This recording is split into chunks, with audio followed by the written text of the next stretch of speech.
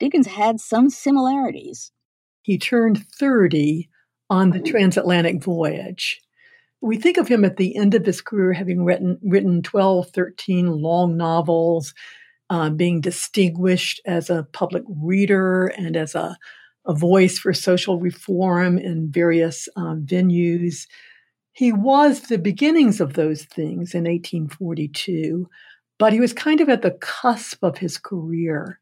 And so I think a part of the appeal of the American experience, it was really twofold. One, he wanted to slow down. He was writing so fast. So he negotiated a contract with his publishers that would allow for him to be paid while he was traveling, assuming that at the very least a book of travelogue would come out of it afterwards. And of course, there was great precedent for this already. Fanny Trollope had already published 10 years earlier, her Domestic Manners of the Americans. And so there was a whole kind of tradition of coming to America to review it. Dickens felt that he was different in this regard because whereas a lot of people had gone with sort of a very conservative English viewpoint, he was going to embrace democracy. I think Dickens had in mind a couple of different reasons for his trip to America. And one was to protest against the lack of an international copyright law. So in other words, if you were a printer or a newspaper publisher or an editor, you could pretty much at will copy down, plagiarize the works of authors across the other side of the Atlantic and print them as if you were paying royalties when in fact you were not.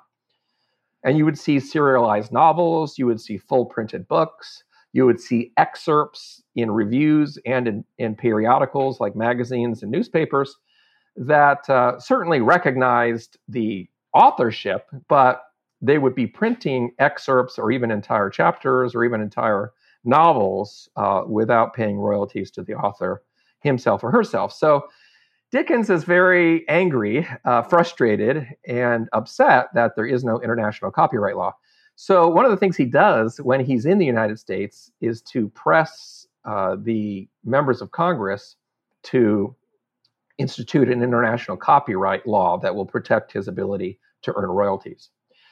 Finally, I think Dickens wanted to see America for himself. I think we forget sometimes that for many self-described liberals, America in the early 19th century stood for a new kind of democratic experiment, right? Based on the will of the people. And right when Dickens is writing about, and then when he's coming to America, this is the era of opening up American democracy to the white working class male population.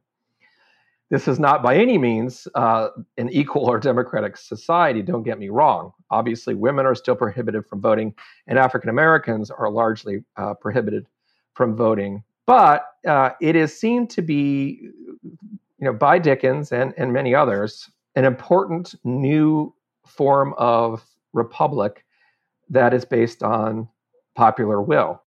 Dickens set sail for the United States in early 1842. He had great expectations for the country and a deep curiosity about what the new republic was all about. Well, everything depends on where he lands because he lands in Boston. And Boston is, of course, beautiful